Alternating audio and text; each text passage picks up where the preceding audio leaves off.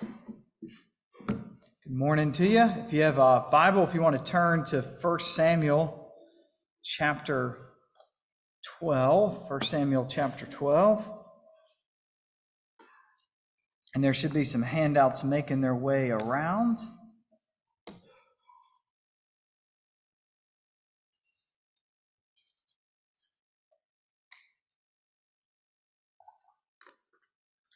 We have a lot to cover this morning, a lot of ground to cover, so I'm going to dive us in pretty quick.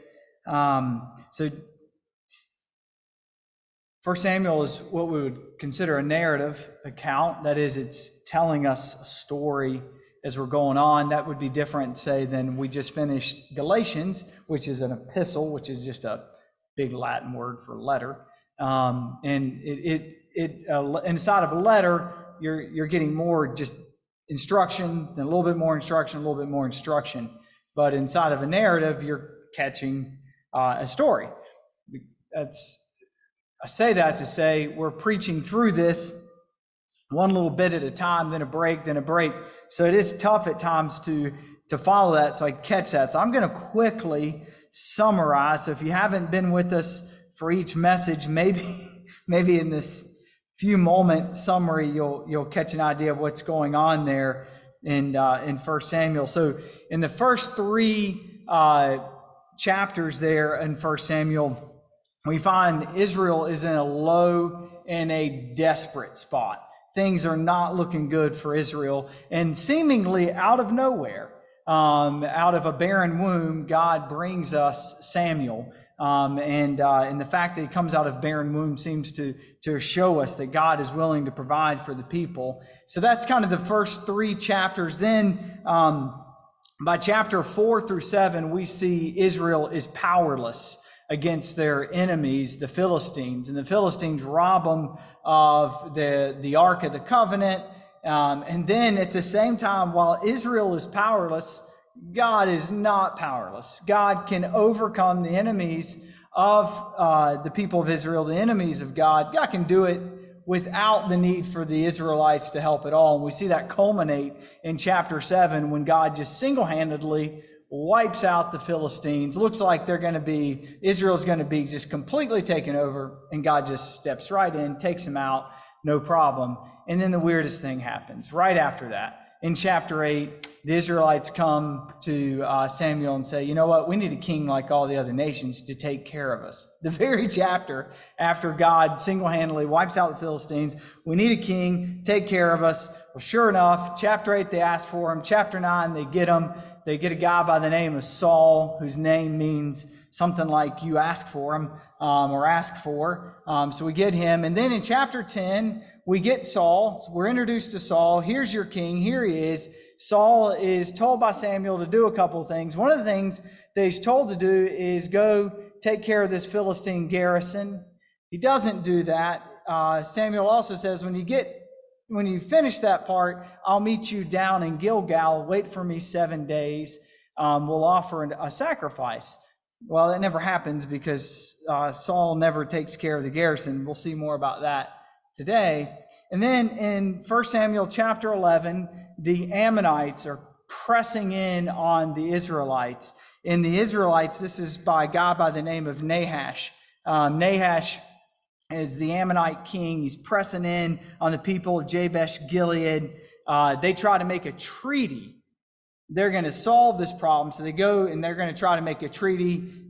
They say to the king, hey, what would it take, for you to leave and us to go on with our lives as normal? And he said, no problem. If I just gouge out everybody's right eye, we'll be good. Well, that didn't go so well. So the people are crying, not crying out to God, just crying.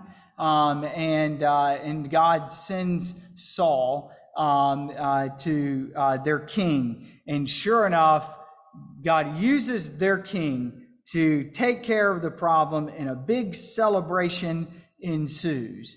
And so let's actually pick up there at the beginning of this celebration at the end of chapter 11. God has rescued the people through Saul. The people are all happy. The party is on.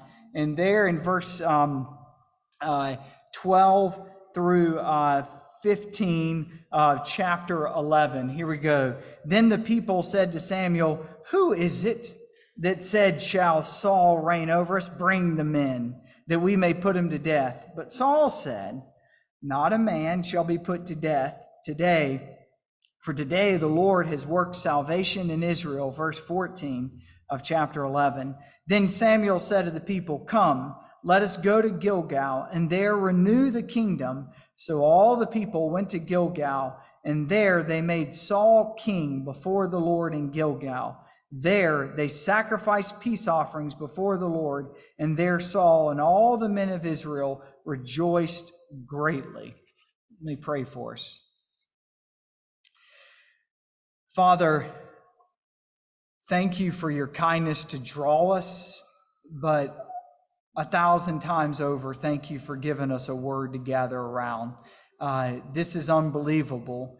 But Father, as unbelievable as it is, it's strange. Here we are, modern folks, gathered around a very ancient text about warfare, people's treaties, people having their eyes gouged out. This is strange. And yet it's the way that you have instructed your church to learn about you. And so, Father, I really pray for help for me, but I pray for help for listeners to your word today. I pray that you would allow us to learn about you today, that you would be highlighted. We would gain knowledge of who you are with our time in your word. Father, I pray in particular that the person of Jesus Christ would be seen and treasured in our midst together as we stare at and learn from your word. It is your Spirit, the third person of the Trinity, that's given your word. It is you, Father, who have ordained your word, and it is your Son who deserves all the highlighting, all the treasuring, all the glory as we see him, our great King, highlighted in your word together. We pray for that in our hearts. In your name we pray. Amen.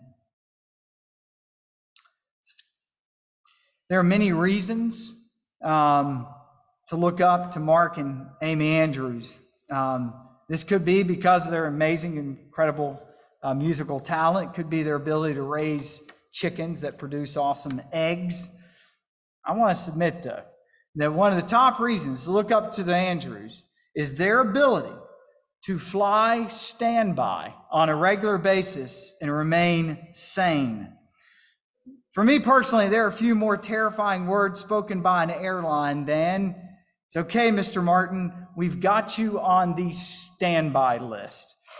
If you're not familiar with this concept of flying standby, it means that you're on a list where you may or you may not get on that plane to fly. You don't have a confirmed seat. If they were to get you on, who knows where you may sit? And that means that your luggage, well, who knows about your luggage? It takes real travelers with real courage and guts to fly standby. And given Mark's job with the airline, he and Amy can get on standby lists for free. They do this on a regular basis, and as far as I can tell, they're both still sane. That is real reason to look up to them. As a paying customer, there are times and circumstances where you find yourself in this predicament where you're flying standby, and I always find it very challenging, and that's actually a euphemistic way to put it, to be in this situation. Why? Because I'm wholly at the mercy of circumstance. You find yourself in this odd predicament where you're rooting for fellow humans to miss their flight so you can get on in their spot. We don't like this. We don't like being in positions like this because we find ourselves wholly dependent upon what may or what may not happen. We're wholly dependent, wholly living upon the mercy of another. I believe much of this desire to have control over their own destiny is what drives Israel to say, you know what, we want a king. We want a king like the other nations. They were tired of relying upon the mercy of God to rescue them when their disobedience had got them in a bad spot. They looked around and said, the other nations have control over their destiny. We want control over ours. So as we come into chapter 12, you got to understand that the setting of chapter 12, verse 1, where we'll pick up, it's the exact same setting as the party we just left off. Chapter 11 ends with something like a blend of a worship service and a victory parade. The mood could hardly be more upbeat. The people, they have their king. Their king just won his first major victory, and now they're sacrificing to Yahweh, their Lord. And so in the midst of this excitement, in the midst of all of this upbeat atmosphere, Brother Samuel, good old Brother Samuel, he stands up to offer a word. I think it's best to picture this with the anticipation of a toast at a wedding. It's one of those feelings where you know something is good, so you kind of start to smile even before they can get the microphone turned on. Brother Samuel stands up. Go ahead, Brother Samuel, speak to us. Here he is, verse 1. And Samuel said to all Israel, behold, I've obeyed your voice and all that you have said to me, and I've made a king over you, and now, behold, the king walks before you, and I am old and gray, and behold, my sons are with you. I've walked before you from my youth until this day. Here I am. Testify against me before the Lord and before his anointed. Whose ox have I taken?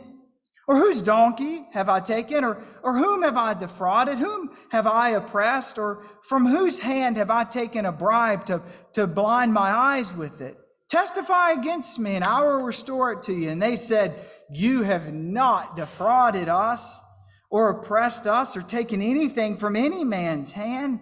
And he said to them, the Lord is witness against you, and his anointed is witness this day that you have not found anything in my hand. And they said, he is witness. So the mood is jubilant at this point. You can almost picture as Samuel is asking, and I don't know why, I kept picturing this scene this week, but every time I got Chris Farley and John Candy in the scene. I don't know why, they're just in it in my mind. But you can almost picture it as Samuel is asking, have I ever taken anyone's ox? And some guy welling out, he's never taken one of my ox. And somebody else, me either, has never taken one of mine. And he continues, or whose donkey have I taken? No, never taken one of my donkeys. Donkeys fully accounted for. And Samuel gets to the end and he basically says, so you all stand as my witness that I have faithfully served all of you. And they all respond in verse 5, God is our witness, you have faithfully served us. Samuel's point is, so there's no reason to not trust me. Is that right? He's setting him up. Keeps going though. Keeps going. Mood still jubilant. Everybody's happy. Verse 6. And Samuel said to the people, so he continues with his speech, the Lord is witness, who appointed Moses and Aaron and brought your fathers up out of the land of Egypt. Now therefore stand still, that I may plead with you before the Lord concerning all the righteous deeds of the Lord that he performed for you and for your fathers. When Jacob went into Egypt and the Egyptians oppressed them, then your fathers cried out to the Lord, and the Lord sent Moses and Aaron, who brought your fathers out of Egypt and made them dwell in this place. But they forgot the Lord their God. And he sold them into the hand of Sisera, commander of the army of Hazor, and into the hand of the Philistines, and into the hand of the king of Moab. And they fought against them. Verse 10, and they cried out to the Lord and said, we have sinned because we have forsaken the Lord and have served the Baals and the Ashtaroth. But now deliver us out of the hand of our enemies, that we may serve you. And the Lord said to Jerubbaal and Barak and Japheth and Samuel, and delivered you out of the hands of your enemies on every side, and you lived in safety. So the mood begins to turn ever so slightly. It's like the best man bringing up some trouble spots from the past. Samuel reminds the people of their days in the slavery in Egypt, but he presents a silver lining by focusing on the fact that, God did bring you out of that. God has saved you. He then moves to talk about some things in the more recent past, where the people had disobeyed the Lord, and the Lord allowed, through reactive discipline, to let them fall into their enemies' hands. He reminds them of how God listened to their cries for mercy and provided them rescuers. He lists them. You remember Jerubbaal and how he saved you, and Barak, and how they took care of you, in Japheth. In each situation, God uses judges to provide the people help, a rescue, to defend them. Samuel even lists himself there. He lists himself right after Japheth. He lists himself as one. Why? Because we can remember how God used him in 1 Samuel 7 to help the people be rescued from the Philistines and routed them without the people even having to lift a finger. Samuel is setting them up. See, what he's doing is he's reminded them how God had taken care of Israel through the judges. He uses himself as an example of a faithful judge. They just told him, you have been faithful. We all just swore to it before our new king and before God. You were faithful. And now he says, and you just swore to me that God has been faithful. So Israel has every reason, according to their own mouth, every reason to trust God and to trust their judges. If the people strayed, God disciplined them. That would lead to repentance, and then God would raise up a rescuer, a judge. This formula had been used throughout the time of the judges. We're going to call that the judge formula. God was willing to protect his people and show them mercy, but every time they would have to repent, they would have to have faith in God, and they would have to wait for God to act and depend upon his mercy. That's the judge formula. Now, Brother Samuel, does he change the mood of the party? The DJ stops the music when we get to verse 12. The people are wide-eyed. Parents are trying to silence their children. A silent awkwardness ensues. Verse 12. And when you saw Nahash, the king of the Ammonites, came against you, you said to me, no. But a king shall reign over us, when the Lord your God was king. Samuel points out that the very victory that they are celebrating is no more than an act of rebellion against God. It was Israel's declaration of independence from having to rely upon the mercy of God. For the victory over Nahash was a watershed moment. It was the first victory in the new era. The era of the judge formula was over. The new era of the king formula had begun. And 1 Samuel chapter 11 represents the first king formula transition. Go back and reread it. Let me tell you what you will not find. You will find no spot where the people of God repent before God. You will find no spot where the people of God reach out and seek God's mercy and wait upon him. You will find no spot of them consistently crying out to God and waiting for God to act. It's all horizontal. It's all human transactions. Nahash threatens. The people try to make a deal with him. They get a lousy deal. They cry out, but not to God. They just cry like babies to themselves. And then God acts. Without being sought after or asked, he sends their newly chosen king to the rescue. He shows the mercy. You might think of life under the judge formula like a passenger flying standby. The people of Israel were required to live and wait on the mercy of God. Now they wanted confirmed seats. The people thought the king formula, well, that would be more like a confirmed seat. They would not have to repent. They would not have to live and wait upon the mercies of God. They could just invest in a king. He would take care of them. They could rebel against God, and they wouldn't have to worry about it because they could always see their defense before them. The people were fine with keeping God. They just didn't want to have to wait upon his mercies.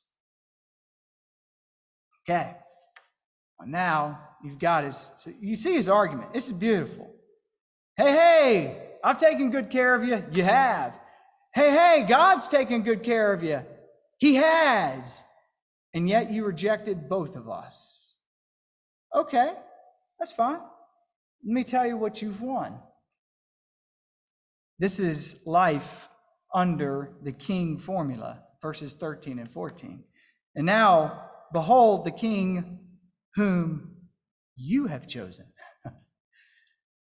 for whom you have asked. Behold, the Lord has set a king over you. Wish we had time to dive into that. Love how much the Bible sets up divine sovereignty, that is divine control and human responsibility. It's just another great text with that. But anyway, verse 14, if you will fear the Lord and serve him and obey his voice and not rebel against the commandment of the Lord, and if both you and the king who reigns over you will follow the Lord, it will be well. So what does life under the king formula look like? Well, here's the way it goes. So long, this is all that has to happen. So long as the people will fear the Lord and serve the Lord, everything is going to go swimmingly well. But it's not just the people that have to fear the Lord and serve the Lord. It's also their king. Both the people and their king will have to fear the Lord and serve the Lord. But so long as that happens, everything is going to go how? It's going to go well. But wait a second. How's the track record of the people fearing and serving the Lord look? Well, as Samuel just pointed out, it's not so hot. They've got a really long and storied history of consistently turning away from the Lord their God. Now, under the king formula, the people must be sure that they get their act cleaned up. And now they got to also make sure that their king fears and serves the Lord. Because now their king, their fate is tied to the fate of the king. Now, wait a second. Given all the temptations of being king, how likely is it that the king can be trusted to fear and serve the Lord? So while the people could not control their own ability to fear and serve the Lord, they've now tied their fate to the fate of a king who is even more likely to fail in fear and serving the Lord than they are. So this is one of those moments when in a transaction, you stop in a contract and say, but what would happen if we didn't, let's just say, fear and serve the Lord at all times? What would be the consequence of that? Verse 15 through 18. But if you will not obey the voice of the Lord, but rebel against the commandment of the Lord, then the hand of the Lord will be against you and your king. Now therefore stand still and see this great thing that the Lord will do before your eyes. Is it not wheat harvest today? I will call upon the Lord, that he may send thunder and rain, and you shall know and see that your wickedness is great, which you have done in the sight of the Lord in asking for yourselves a king. So Samuel called upon the Lord, and the Lord sent thunder and rain that day, and all the people greatly feared the Lord and Samuel. Whew. So what happens if you don't keep your promises? Long and short, you're going to face the very judgment of God. And just in case the people forgot about what the judgment of God looks like, Samuel calls upon the Lord to remind them. They're in the middle of wheat harvest. You don't get thunderstorms in the middle of wheat harvest. And just like that, Samuel calls upon the Lord, and thunder and lightning hit, and the people are gripped with fear. It reminds us of that moment in Exodus 19 where they're standing at the base of Mount Sinai, and the Lord shows up. As you can imagine, at this point in the party, there's no more music. There's no more dancing. The party takes a completely different direction. But the truth is, the entire history of Israel from this moment on takes a very different direction. I don't think you can overstate this. From this moment on, the fate of the people, catch this, will be directly tied to the obedience of their king. Say it again. From this moment on, the fate of the people will be directly tied to the obedience of their king. And what will this look like? What will it look like if their fate is tied to the obedience of their king? I'm telling you, the Bible just blows my mind. It's almost too much. We're going to skip down, and I want you to see the very next chapter. You can't make this stuff up. The very next chapter, it answers a question for us. This is what life will probably look like with your new king. Verse 1 of chapter 13. Saul lived 1 year and then became king, and he had reigned for 2 years over Israel. Now, I'm not going to spend a ton of time on this verse. There's actually a lot of debate on the exact meaning. The Hebrew is pretty tough to pull off here. My best guess is that it's telling us that it's been 1 year, telling us the chapter 12 is situated 1 year from the anointing of chapter 10, and that by the time this thing is over, chapter 13 is over, it'll be 2 years from chapter 10. But that's a best guess. Verse 2. Saul, this is their king. Just keep it in mind. They just signed a deal that said our fate is wrapped up with the fate of our king. Unreal. Verse 2. Saul chose 3,000 men of Israel.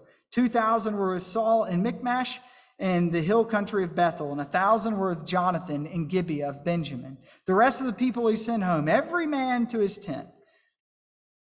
Verse 3. Jonathan. Now, we're not told this yet. We'll be told this later. This is Saul's son. Got it? Jonathan is Saul's son. Jonathan defeated the garrison of the Philistines that was at Gibeah, and the Philistines heard of it. And Saul blew the trumpet throughout all the land, saying, "Let the Hebrews hear." And all of Israel heard it and said that Saul had defeated the garrison of the Philistines, and also that Israel had become a stench to the Philistines, and the people were called out to join Saul at Gilgal.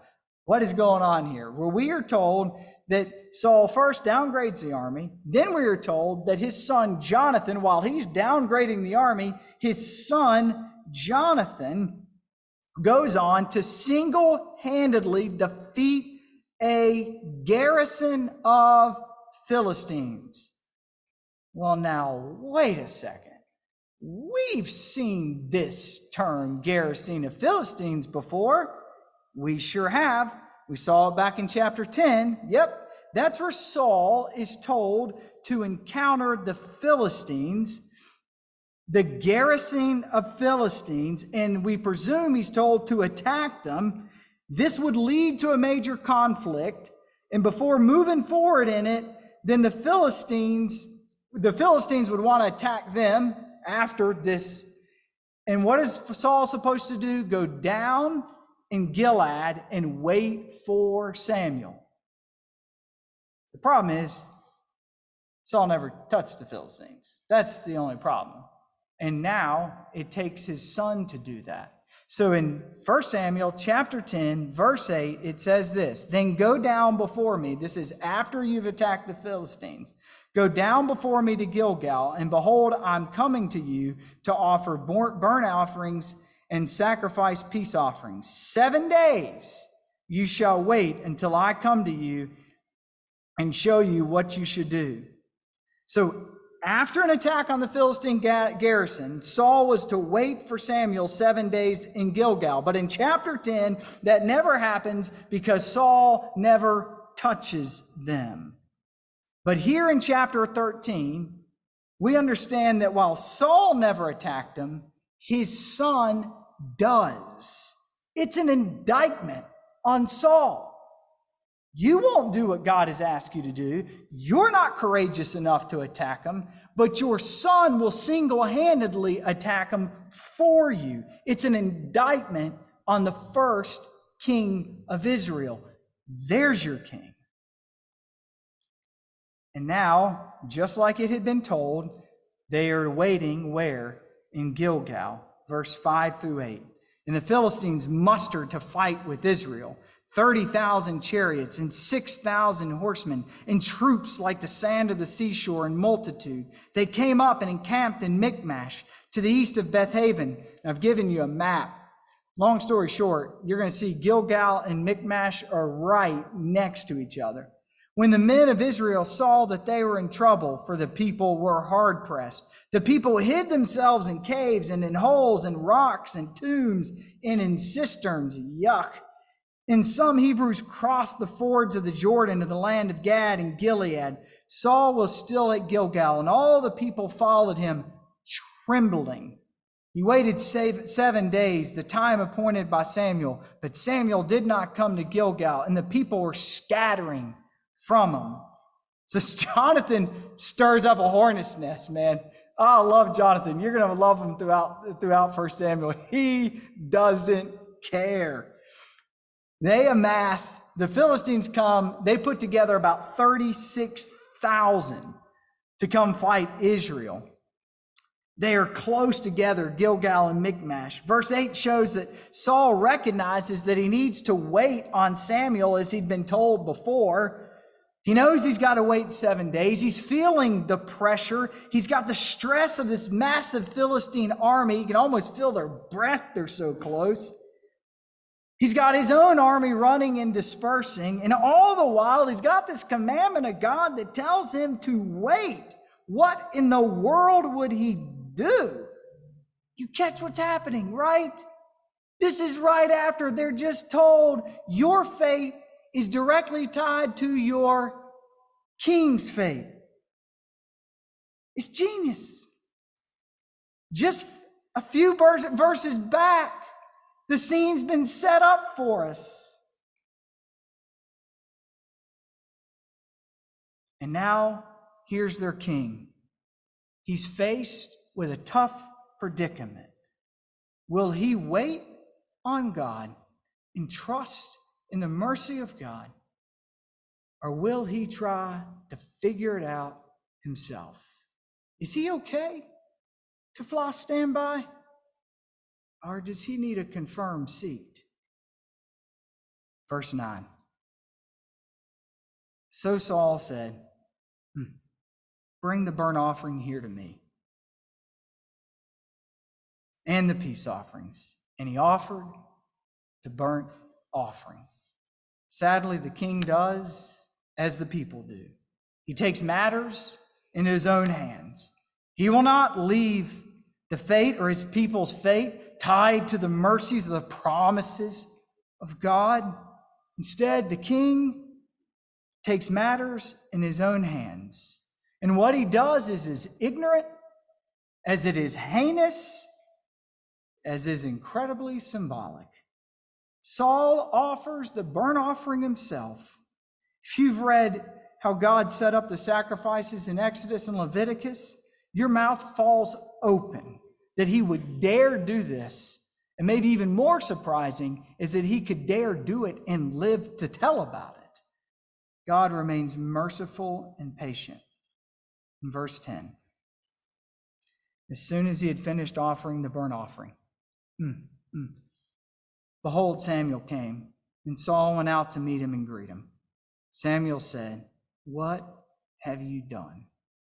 And Saul said, when I saw the people were scattering from me, and that you did not come within the days you appointed, and the Philistines had mustered at Michmash, I said, now the Philistines will come down against me at Gilgal, and I've not sought the favor of the Lord, so I forced myself and I offered the burnt offering. I hope you see the comparison here. It's a comparison of the king and Adam and Eve. While Adam and Eve were smart enough to go hide from God, Saul runs right out to Samuel. Like Adam and Eve made excuses, Saul makes excuses. The people wanted a king just like all the rest of the nations. Well, here he is. The problem is that your king is as flawed as every human born unto sinful humans. He is cursed with the same problem as his first parents. So the people traded in the judge formula for the king formula. They traded in flying standby for a confirmed seat. They got a confirmed seat. Unfortunately, they didn't check the destination. So what are they to do? Well, praise God. There is a ton of hope in these 2 chapters, and it's found in the few verses we haven't looked at yet. Look with me at verses 12:12. This is right there, right between, we jumped right through it and went to chapter 13. Oh, there's hope. Verse 19. Sorry, I said chapter 12, verse 19. And all the people said to Samuel, pray for your servants to the Lord your God, that we may not die. For we have added to all of our sins this evil to ask for ourselves a king. And Samuel said to the people, do not be afraid. You have done all this evil. Yet do not turn aside from following the Lord, but serve the Lord with all your heart. Do not turn aside after empty things that cannot profit or deliver, for they are empty. For the Lord will not forsake his people for his great name's sake, because it had pleased the Lord to make you a people for himself. Moreover, as for me, far be it from me that I should sin against the Lord by ceasing to pray for you.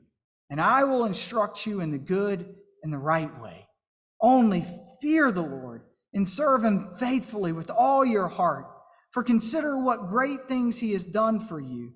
But if you still do wickedly, you shall be swept away, both you and your king. So the people trade in their standby tickets for confirmed seats, and now they're begging for the opportunity to fly standby again. Please, just let us presume and pray upon the mercies of God. And being the merciful God he is, God says, or Samuel tells him, the Lord will not forsake his people. Praise God. They can count on the mercies of God because the mercies of God will not run out. Brother and sister, hear that. You can count on the mercies of God because the mercies of God will not run out. So does this mean that God is not allowing them to, or is allowing them to trade back in the king formula for the judge formula? No, that ship has sailed.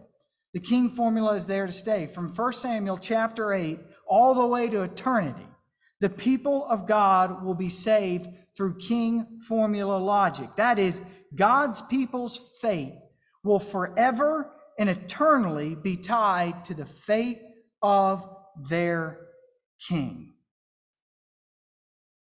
But if our king is like the other nations, then how will we ever be saved? Well, that's where things just get incredibly cool. God accepted their desire for the king formula, but praise God, he rejected their king standard. Instead of settling on a king like the other nations, such that the people would end up in judgment like all the other nations, God gave his people a king entirely different from all the other nations. Listen to this hope in chapter 13, verse 13 and 14. Not so much hopeful for Saul, but unbelievably hopeful for us. Verse 13. This is right after Samuel's disciplined him for his ways. This is Samuel's response. Samuel said to Saul, "You have done foolishly. You have not kept the commandment of the Lord your God, with which he commanded you, for then the Lord would have established your kingdom over Israel forever. But now your kingdom shall not continue. The Lord has sought a man after his own heart, and the Lord has commanded him to be prince over his people, because you have not kept what the Lord commanded you." So while God rejected Saul, Samuel points to a king who would be different than the kings of the other nations. He points in hope to a king after God's own heart. Now that would be immediately fulfilled in David, as we'll see in chapter 16, but will finally and ultimately be fulfilled in the late Son of David, Jesus Christ our Lord. In Christ, we all fly standby. Jesus, our Savior, took our confirmed seat on a one-way ticket to hell and judgment. There our King Jesus boarded the flight. He strapped himself in, and he rode the flight directly into the wrath of God on the cross of Calvary. He did not parachute out early, but he flew directly into the inferno of God's wrath. Jesus sat in your confirmed seat and in my confirmed seat. His name was nowhere on the flight manifest. He had never once drawn even the slightest ounce of the judgment of God. And so back at the terminal, we're all sitting there. Jesus just boarded with all of our boarding passes, with confirmed seats on a flight destined to God's wrath. Because of Jesus, praise God, we will not be headed towards God's wrath. But where will we go? Well, we all look at the only other gate. The destination is oddly marked, blessings for full obedience. Before Jesus boarded the other flight on our behalf, that the screen on this gate, it only said no seats available. But as that earlier flight headed towards God's wrath with Jesus on board, we noticed the oddest, the greatest thing. All of a sudden, a list of names started to populate on the standby list. And what do you know? Your name is on the board. My name, it's on the board too. We went from confirmed on a flight destined for God's wrath to standby on a flight destined for the blessings of God for full obedience. What in the world made the difference? Crazy enough, it was the King formula. Our fate, praise God, is forever tied to the fate of our King. He took our confirmed seat on the flight headed to God's wrath, and he has opened up seats on the flight headed to God's blessings. That's the gospel. It traces its logic down to a weird party in 1 Samuel chapter 12. There in God's mercy, he determined not to wipe the people out, but instead forever tied our fate to the fate of our King. In his abundant grace, he provided his only Son to be our King, a King like us in our humanity, but not like us in our sinfulness. As great of news as that is, I'm going to be honest, it is so hard for me to swallow. I don't like standby. It means I have to submit my fate purely to the mercy of someone else. It means I have to admit that I've got nothing to offer. There's no way, if I wanted to, I could get myself a confirmed seat. My fate is wholly tied to the fate of my King. That's life and salvation, but it's also true with life every single day. We must regularly practice repentance, renew our trust, wait. It's so hard. Wait on God to work out his will and ways. Christianity requires us to rely upon God day in and day out. God uses our circumstances and our challenges to train our hearts for flying standby, because that's the only way you'll ever make it into the blessings of God. Let's pray.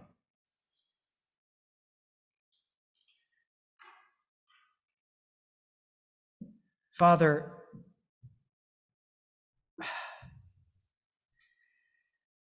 that you could take the incredible disrespect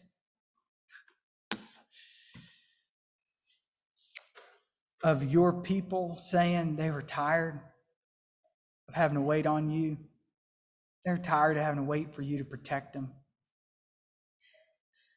That you could have them look around at the pathetic kings of the other nations and say they wanted someone like those rascals instead.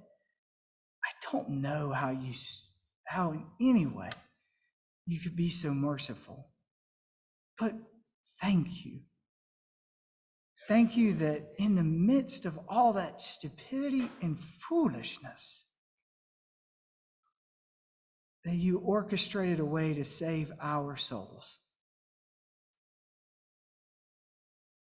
Father, I pray, if there's anybody here who thinks in some way or another that they really are going to make it on their own, without regularly just waiting upon the mercies of God, just pray you'd open up their eyes to see it is never going to happen.